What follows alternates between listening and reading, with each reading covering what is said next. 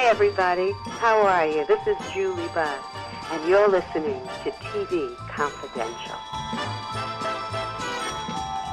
Ed Roberts with a reminder that Kevin Hamilton and Ned O'Gorman will join us at the top of the hour. Ned and Kevin are the co-authors of Lookout America. Everything you want to know about Lookout Mountain. Lookout Mountain, the secret studio at the heart of the Cold War. We hope you'll stay tuned for that. In the meantime, we will close out this hour by playing the rest of Greg Ehrbar's conversation with Herbie J. Pilato, author of Mary, the Mary Tyler Moore story, and 3 books on the career of Elizabeth Montgomery, including Bewitched, Forever, and Twitch Upon a Star. Before we went to break, Herbie and Greg were talking about Montgomery's career before and after Bewitched as we pick up the conversation. Yeah, it is interesting that she, and Mary Tyler Moore to a degree, she did do some comedic stuff that had comedy in it. It was acerbic, but Elizabeth Montgomery never did anything light, again, that I can recall. Did she? When the Circus Came to Town. Oh, okay. With Christopher Plummer. It was a TV movie.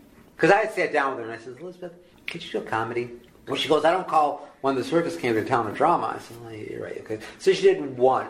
And Belle Starr was and a lot of people don't realize that was Hanna-Barbera, as was The Gathering with Ed Asner.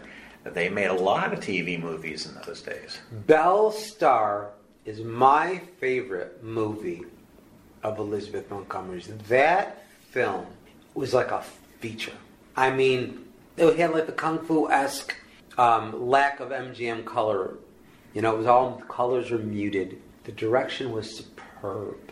The writing was superb. Mrs. Sundance, which she did with Robert Foxworth, which is where she met him, it was okay. But Belle Starr, that was a film.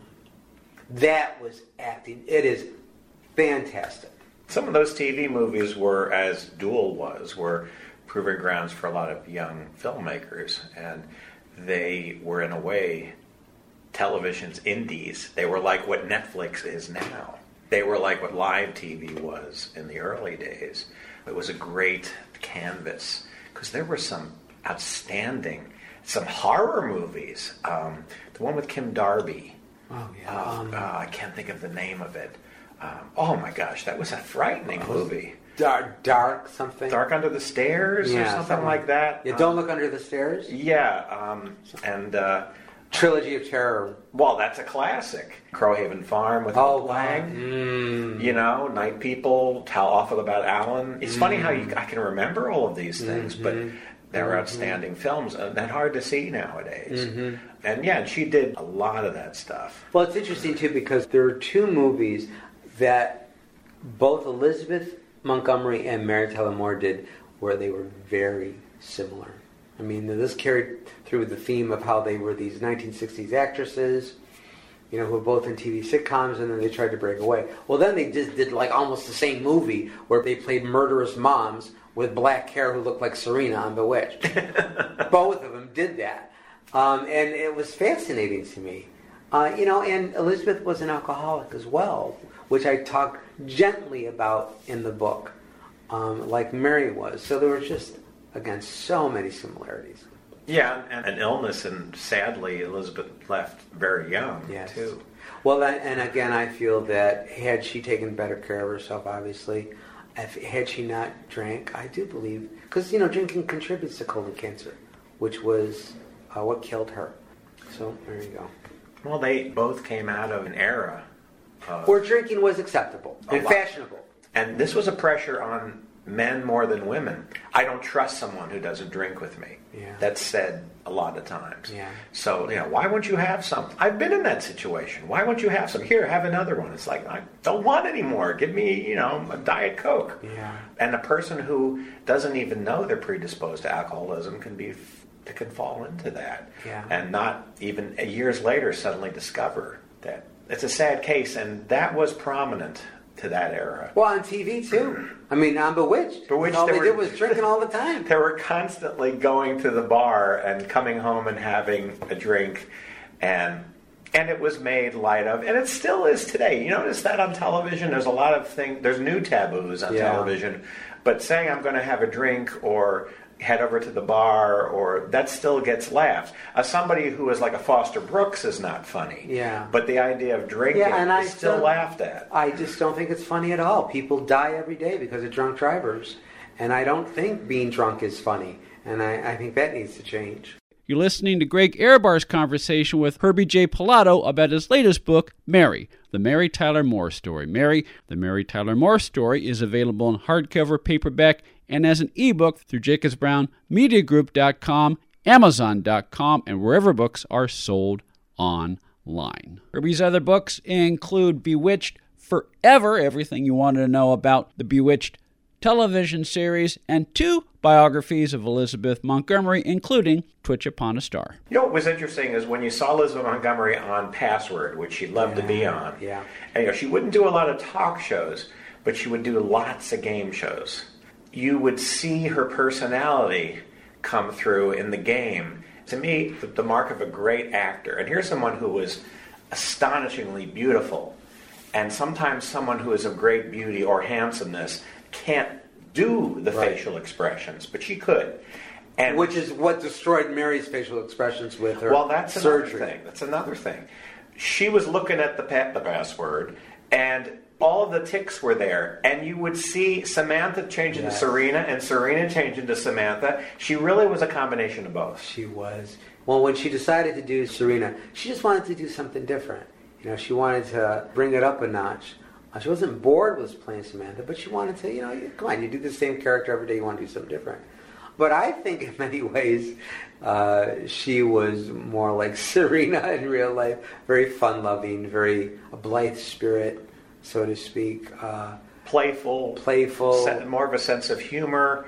And what was also cool about Serena was that as the show moved into the groovy 60s, Samantha she could wear more colorful outfits, but Serena could be... Yeah, Serena represented the era. Serena changed with the era. She could pick up a guitar. Yeah. Was it Serena or Samantha who sang Iffen? It was Serena. Yeah. It was Serena who sang Iffen. And it's funny, too, because when getting back to when I met Elizabeth, when I met Bill Asher, I brought him brownies.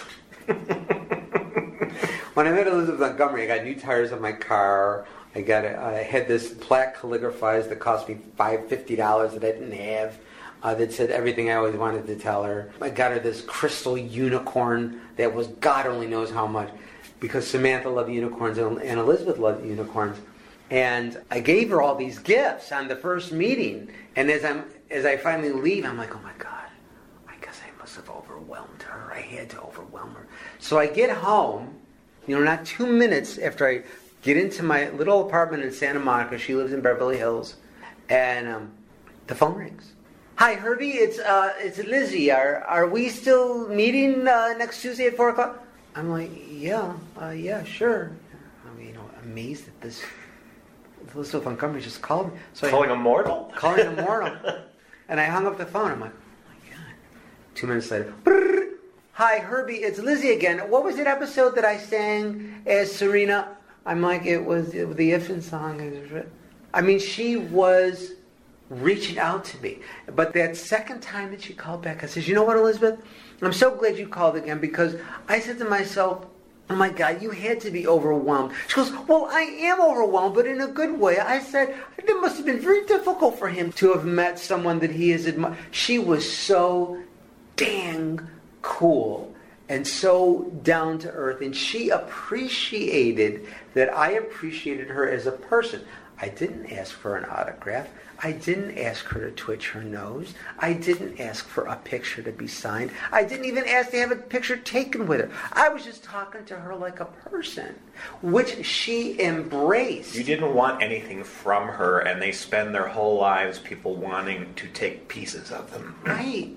I just wanted to talk with her about something that made me really happy and that everybody loved. I really respected her, and she responded to that. And she rewarded me with just appreciation, Which is kind of life-changing, isn't it? Oh, it was amazing to me. She did change. Well, first of all, she definitely changed my life. Whatever good thing that has happened in my career, whether it's a book, a TV show, documentary that I've worked on, or whatever, it's because of Bewitched and because of Elizabeth Montgomery. It's because of that first book.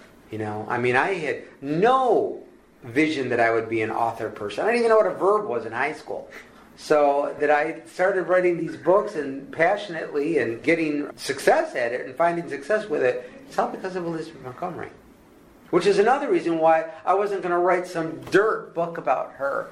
Because actually, I felt that if I didn't write the Elizabeth Montgomery biography, and if I didn't write the Mary Tyler Moore story, that some other hack would and write this horrible book. And I didn't want that to happen. What was your reaction when I saw Twitch Upon the Star in Barnes & Noble on the cool table, propped up with the stack of new and exciting books, not off in the corner or on the bottom. Mm-hmm. What did it feel like when that happened? Well, I think that goes back to the Bewitched book, which came out in '92. That was my first book. When I saw that on the shelf at Barnes & Noble, I went, wow. When I started doing book signings. I haven't crossed the line yet to signing my photo, but we'll see where that goes later, maybe. You're listening to Greg Ehrbar's conversation with Herbie J. Pilato about his latest book, Mary, the Mary Tyler Moore Story. Mary, the Mary Tyler Moore Story is available in hardcover, paperback, and as an ebook through JacobsBrownMediaGroup.com, Amazon.com, and wherever books are sold online. Herbie's other books include Bewitched Forever, everything you wanted to know about the Bewitched television series, and 2 biographies of Elizabeth Montgomery, including Twitch Upon a Star. What do you want to talk about that's coming up for you? More books? Well, certainly more book signings. I have a TV history book that I've completed that's in the works. I have another book that I don't want to mention that's in the works. And then I have a Christmas book coming out, The 12 Best Secrets of Christmas. That will be actually, hopefully, by December. And if not this December 2019, then 2020. But I'm also transitioning into scripts. I've completed 2 angel stories, family-oriented, faith-based angel stories. So that is a whole new leaf for me. And how has the reaction been to Mary? Mary's been good. I've received a lot of nice reviews for Closer Magazine, Steve Thompson, Book Steve. It's been wonderfully received. Well, thank you. Thank you so much, Greg, and all the listeners. If you do want to order personally signed books from me, you can do so through HerbieJPilato.com. Yes. You could do so through hjpilato@yahoo.com, which is my personal email. And you just email me and let me know what you want, and we can begin the communication. And they can also go to your Facebook page. I'll go to follow me on Facebook and Twitter. And certainly, if you just want to order the books directly from Amazon.com, they're all there on Amazon. Or if you want to go to your local bookstore at Barnes & Noble, all you got to do is walk up to them and say, to the clerk, and say, I'd like to order Herbie J. Pilato's new book about Mary Tyler Moore, or any of Herbie J. Pilato's Is it books. Kindle-y too? Yes. So you can enjoy it that way? Yes. On the bus, train, plane. That's right. In a box with a fox. That's absolutely right, in so many ways. Thank you very much. Thank you, Greg. Truly. Stay with us, folks. We'll be right back. If your loved one has passed away due to COVID-19, pay close attention to this message. You could be entitled to a death benefit of over $300,000. The U.S. government has set up a fund to pay families relief if they've lost a loved one due to COVID-19. We know this is a hard time for you, and this fund has been set up by the federal government to help ease your pain. The compensation includes a death benefit and lost wages benefit. Time is limited, so we urge you to make a free phone call right now. There's no cost to you for this claim. All legal fees are only covered once you receive your money. So if you've lost a loved one due to COVID-19, call the legal helpline right now to find out if you qualify for a cash award. Here's our number: 800-915-8054, 800-915-8054, 800-915-8054. That's 800-915-8054. Paid for by the IPG Law Group. Be part of our conversation. If you like what you hear, have thoughts on this week's program, or have an idea for a future edition of TV Confidential, we'd love to hear from you.